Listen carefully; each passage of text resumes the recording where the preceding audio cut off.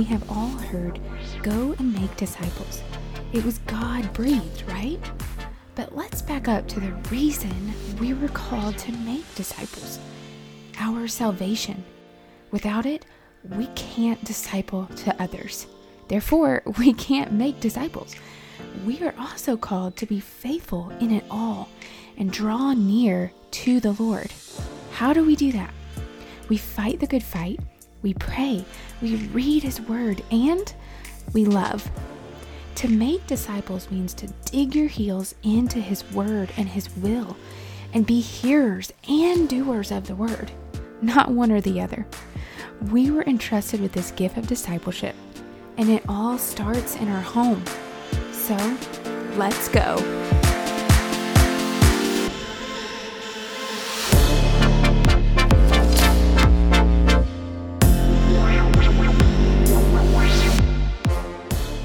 Hey friends, welcome back to another episode of the Entrusted by Him podcast.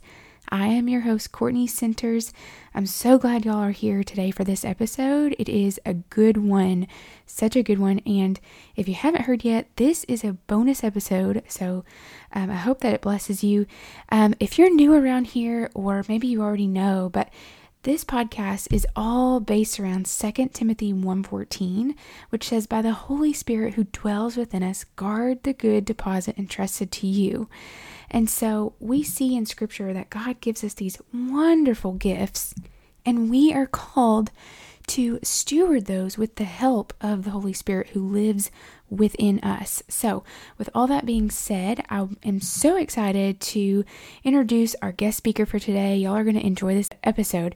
It is Clayton Green. He is one of the co-founders of Good Kind, the makers of Advent Blocks. And if y'all haven't heard me talk about Advent Blocks, they're amazing. After his daughter confronted him one Christmas saying, "You say Christmas is all about Jesus, but it feels like it's all about presents," he knew something in their family's life needed to change. So together with his friends, Clayton and his wife, Kristen, created Advent Blocks. It's a devotional practice to help them anticipate Jesus during the month of December and not just presents. So 3 years, tens of thousands of families, and several new products later, Clayton is still just as passionate about helping people cultivate the good kind of habits and holiday celebrations all year long. For his day job, Clayton is the Summit Collaborative Director, where he supports 59 independent church plants and their leaders. The Greens live in Durham, North Carolina with their 2 daughters, Kara and Susan. And this is such a cool story, you all. When you get to listen to this episode, you will be fascinated by their story, just as I was. And I've read through the devotional that they had sent me that came along with the Advent Blocks. And inside they have Kara and Susan's name written in there. And it's just such a beautiful thing, what they have created together with their team. And it's such an amazing way to disciple to our kiddos and steward this gift of Christmas that God has given us, and really break it down for our kiddos so they understand the true reason for Christmas rather than presents and Santa and all these other things that kind of get thrown along in there with everything else. So I am so excited for y'all to hear this episode. Here it is.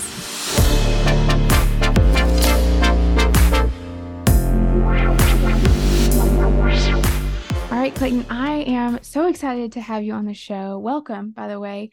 We are excited to have you here. I'm excited to sit down and kind of pick your brain and chat with you and see how the Lord really uses this conversation on this podcast. And I want to jump right in and start by hearing a little bit about how, I think it was you and your wife that co-founded. Did you co-found, or was it together that you started Good Kind?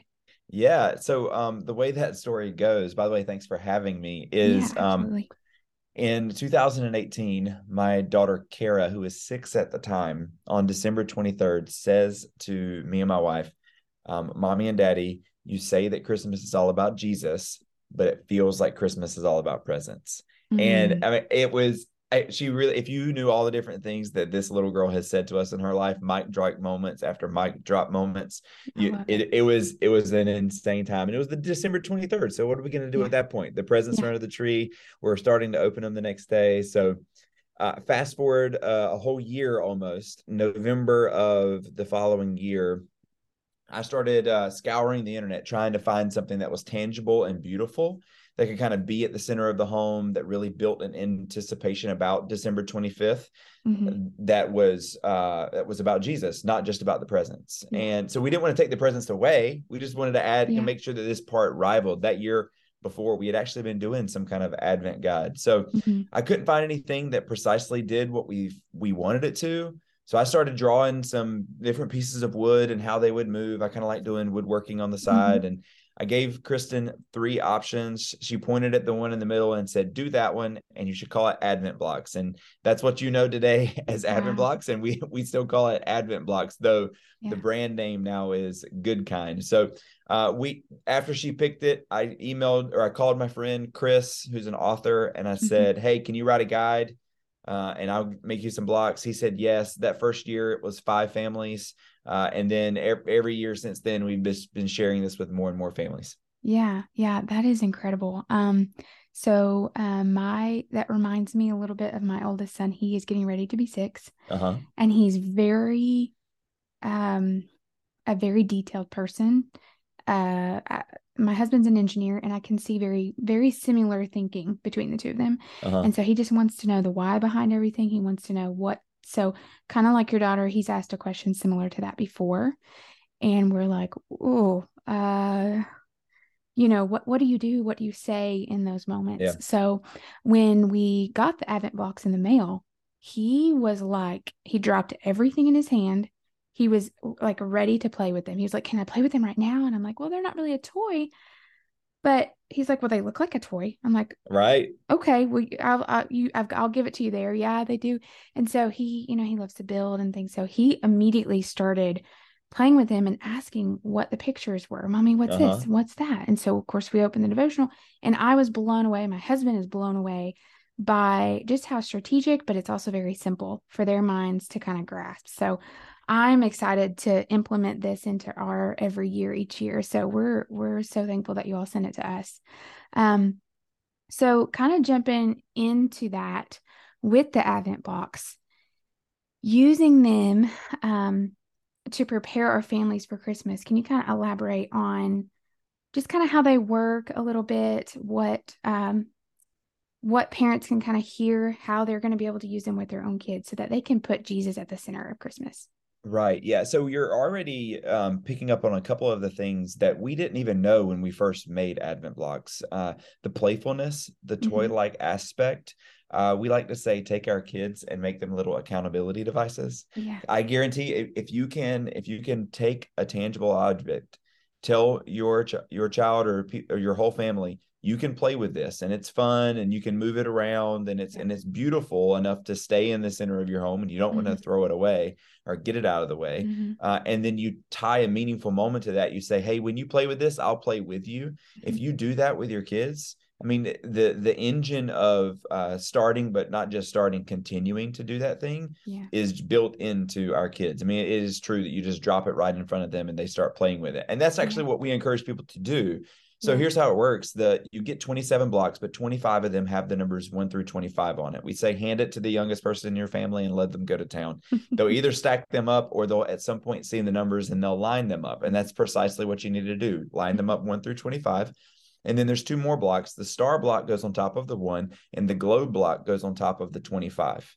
And then every day as December hits, what you do is you turn the number of whatever day it is in December, you turn it 1 quarter turn, and it reveals those images that you were talking about that correspond to the story in the book that we give you. And that image is actually in the guide as well. And then you move the star to sit on the top of that block. You do the same thing on the 2nd, 3rd, 4th, 5th, 6th, all the way down to the 25th. And so what happens is every day you're revealing an image and moving the star, revealing an image and moving the star.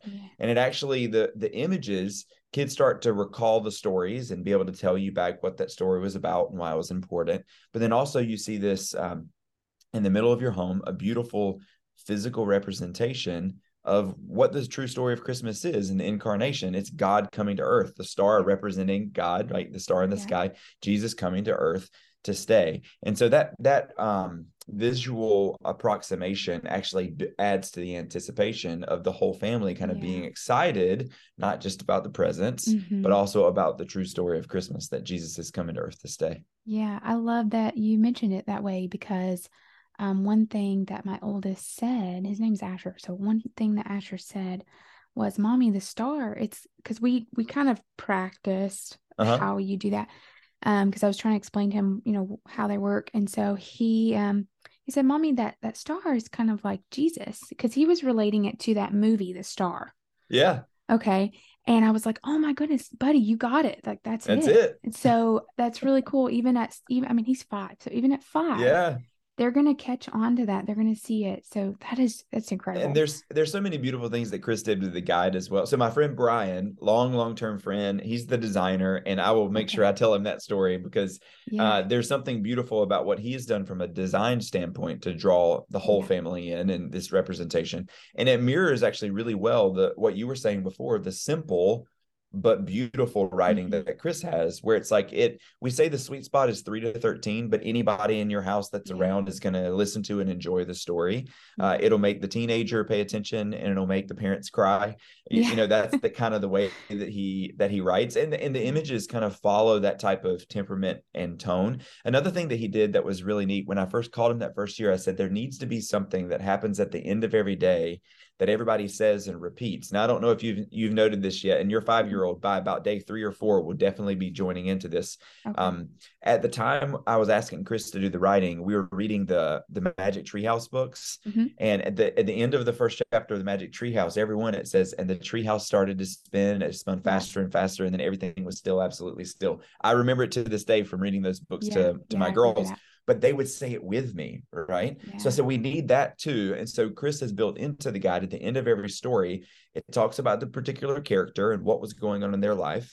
And then it says that person began to hope and to pray, "God, will you come back to stay?" And so by day 3 or day 4, I'm looking forward to know what day it is with Asher. Like, there's going to be a time where he says, "God, will you come back to stay?" And he'll start saying that prayer. And then Chris does a phenomenal thing on day 17, when the stories flip from Old Testament to New, and it stops saying, "Will you come back?" And it starts saying, he is coming. And that flip, when the refrain is different, like, kids are like, "Oh," and then the excitement just keeps building and building. Yeah, that's awesome. I just got goosebumps when you said that. That's super cool. Whoever that Chris, is that what you said his name was? Yeah, Chris Super Pappalardo. Talented. That's amazing. Yeah, he is. Being a designer at heart, I can see how, the art aspects of how this kind of comes together, and I can appreciate it. So that's really, really cool. I love it. So my next question that I had, I was just kind of sitting and praying and thinking through what to talk about with Advent, getting ready in the next couple weeks to begin. How can we, or how would you and your wife in your home use Advent to create that rhythm in your home to really invite him in during that time of Advent? Yeah, I mean, there are a lot of things that we can learn from the historical church calendar, regardless of if your church practices that or not. There's some traditions there and beauty about the rhythms of the year that we can take advantage of. If you want a more social psychology type of reason to do something like that, there's a book called When that talks about the different rhythms of the year, and how if you're going to start a new habit, you should start it on the first of a month, because you're much more likely to continue it, because there's this newness that happens, right? We feel this with the seasons of the year. We feel this with the different holidays that we have throughout the year. And so with all that being said, Advent is an amazing time in order to invite a meaningful moment in your home with God, and with everybody connecting with everybody that's in your home, because there's so much other excitement. There's such a great force towards this being the best time of the year. Lights, songs, presents, right? There's different foods. There are all these different things that kind of naturally point you towards, this is a big moment. You should remember it. And so actually, when we are intentional during the season of Advent, whether or not you do 4 weeks and candles, or you do 25 days with Advent blocks, or with some other kind of guide, taking advantage of that time to have a meaningful moment, you actually then get all of that other momentum on your side. It's going to be a meaningful moment anyway. Yeah. But if you actually make that meaningful moment, have an engaging time with each other and engaging with God during it as well, you actually get all of that momentum on your side, and the memory is stuck. And the center of the memory is God. The center of the memory is your home. Mm-hmm. But actually, that memory is extremely, extremely imprinted on your mind and on your heart because of all these other things that are happening at the same time. Yeah. And all the other extras just become extras. Yeah. Which is, what Christian parents hope for. Yeah, absolutely. Yeah, it's harder for kids. Yeah, of course they're going to think about the presents, but just like you said, inviting him in the middle and being the center, that's going to be the best thing we can do. So that's awesome. And then how would you say, well, I have two questions. So the importance of Advent. I mean, we've kind of touched on that a little bit. Obviously the clear answer really is because it's about Jesus. It's not about Santa or all the other, Christmas things that people like to throw in there, presents, lights, food. But other than just saying Jesus, even though that is enough, there are going to be some people who say, but it's not enough. So can we elaborate a little bit on the importance of Advent and preparing our hearts and preparing our minds and our kids' hearts and minds for Christmas? Yeah. So Advent is us waiting and anticipating something. Yeah. The something that we are celebrating at Christmas, at the end of Advent, the season on Christmas, is the incarnation. Yeah. So the incarnation is the theological bit that we are trying to create an anticipation and a focus on. I think that rightly so, Easter is the Super Bowl of Christianity, maybe, right? It's the one, right? Jesus on the cross, his resurrection. This is how salvation comes to the world, right? Yeah. But actually, Easter can't happen if God doesn't become a person, right? If God doesn't actually become man. I mean, he's a mediator. He is God and he is man, right? If you only have God, you don't have the crucifixion, right? If you only have man, you don't have the resurrection, right? And so I think the importance of Advent is to not lose the incarnation in our faith, right? The importance of Advent is to say that the fact that God is a mediator and is perfect and is God and does have a perfect relationship with the Father, and he understands and can sympathize with our weaknesses and our sufferings. Like that truth is so important. And if we are only Easter Christians, we could potentially miss that, right? I mean, it's required for Easter to be what it is, but we could potentially miss it. So emphasizing the incarnation regularly, annually, with Advent being kind of stretching that out, not from just one day or one sermon or one teaching, but actually giving it a time of anticipation, I think actually is a beautiful thing that we have to do. Yeah. Yeah. And mentioning Easter, you guys have Easter blocks too. Is that correct? We do. Yeah. So, I mean, it was, we wanted to continue to be creative and continue to offer resources. We have Easter blocks that focus on Holy Week. So Palm Sunday to Easter Sunday, and I actually think Chris's writing in that is even better. There's a refrain that you repeat as well. What kind of king would this man be? And then there's a candle in the middle, and it's a little bit more like a puzzle than a line. So it's fantastic. That'll be interesting. I'm sure after doing the Advent blocks, I'm sure Asher will request them. He loves them. Can I have Asher's email? Yeah, right. He requests them to play with him after school every day. It's the sweetest thing. So that's great. And now he's got little brother in on it. So, and everything that you said, let's take all of that and wrap it up with how does that relate to discipleship? Because we are discipling to them all throughout the year, but I think that this time of year is a special opportunity to really, really dig our heels in discipleship. That doesn't mean the rest of the year we don't do, the best that we can, but how can we take Advent and relate that to discipleship in the home? Yeah.